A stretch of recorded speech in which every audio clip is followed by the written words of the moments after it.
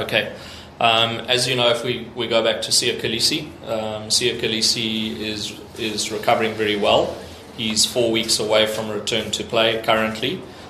So his was a 10 to 12 week injury, a grade 3 medial collateral ligament tear. The second injury we had was Bongi Mbonambi, who tore off his hamstring. That was a surgical case. And at this stage, he's on track. He's doing well. However, it was a severe injury, and he's expected to be out from the time of injury for between 4 and 5 months.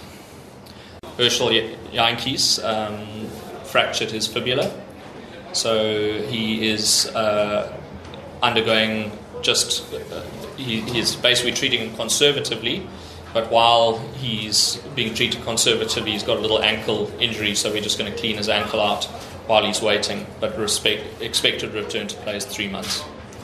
And then finally, we had JD Schickerling, who has a muscle tear in the arm it's a muscle called the coracobrachialis.